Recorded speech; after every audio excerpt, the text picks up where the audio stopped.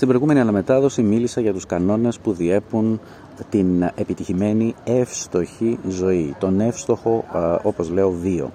Και πολλοί νομίζουν ότι όταν μιλάμε για κανόνες πάει να πει ότι θα ακολουθούμε κάτι πιστά και είναι ένα πρωτόκολλο και είναι ένα, όπως λέμε στα αγγλικά, manual, το οποίο πρέπει να το αποστηθήσω και να ζω τη ζωή μου βάσει αυτού του κώδικα. Φυσικά αυτό δεν ισχύει. Αντιθέτως, από τη στιγμή που θα κατανοήσετε τους κανόνες και θα τους δεχτείτε στη ζωή σας, από εκεί και μετά οι παραλλαγές πολλαπλασιάζονται, επαυξάνονται, γίνονται άπειρες. Το τι θα κάνετε πλέον εξαρτάται εντελώς από εσάς. Αυτό είναι ένα τεράστιο προνόμιο, είναι όμως και μια τεράστια ευθύνη. Και όπως ένα αρχιτεκτονικό δημιούργημα πρέπει να έχει στέρεες βάσεις και ο τρόπος που μπαίνουν οι βάσεις στα κτίρια τα περισσότερα είναι μια πολύ σταθερή στάνταρτ διαδικασία, αυτό όμως επιτρέπει να δημιουργήσει ο κάθε αρχιτέκτονας το δικό του κτίριο, το δικό του οικισμό, την δική του πόλη. Βλέπουμε ότι οι παραλλαγές είναι άπειρες, είναι μια αντανάκλαση της εκάστοτε προσωπικότητας. Επομένως, καταλαβαίνετε ότι οι κανόνες δεν είναι περιοριστικοί, είναι απελευθερωτικοί.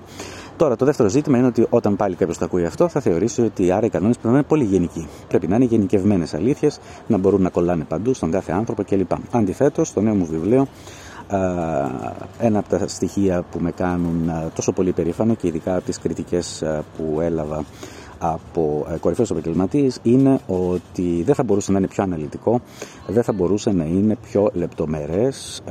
Πηγαίνει βήμα-βήμα, ξεκινώντας από μια αφετηρία που πολλοί δεν την περιμένουν, μια αφετηρία αμφισβήτησης και αποδόμησης, θέτει ερωτήματα και όσο προχωρά αναγνώστης ανακαλύπτει την αλήθεια του πώς μπορεί κανείς να συναλλάσσεται με τους ανθρώπους δημιουργώντας κορυφαίες καριέρες και πανέμορφες ζωές, φιλίες, σχέσεις, όπου η ανταποδοτικότητα δεν είναι μόνο ένα νούμερο αλλά είναι και συναίσθημα, ή για τους αντιφρονούντες δεν είναι μόνο συναίσθημα αλλά είναι και ένα ξεκάθαρο κέρδος, ένα ξεκάθαρο νούμερο. Η ζωή μας δεν χωρίζεται σε σφαίρες, όπως έχω πει πολλές φορές, την επαγγελματική, την προσωπική και άλλες. Η ζωή είναι μία.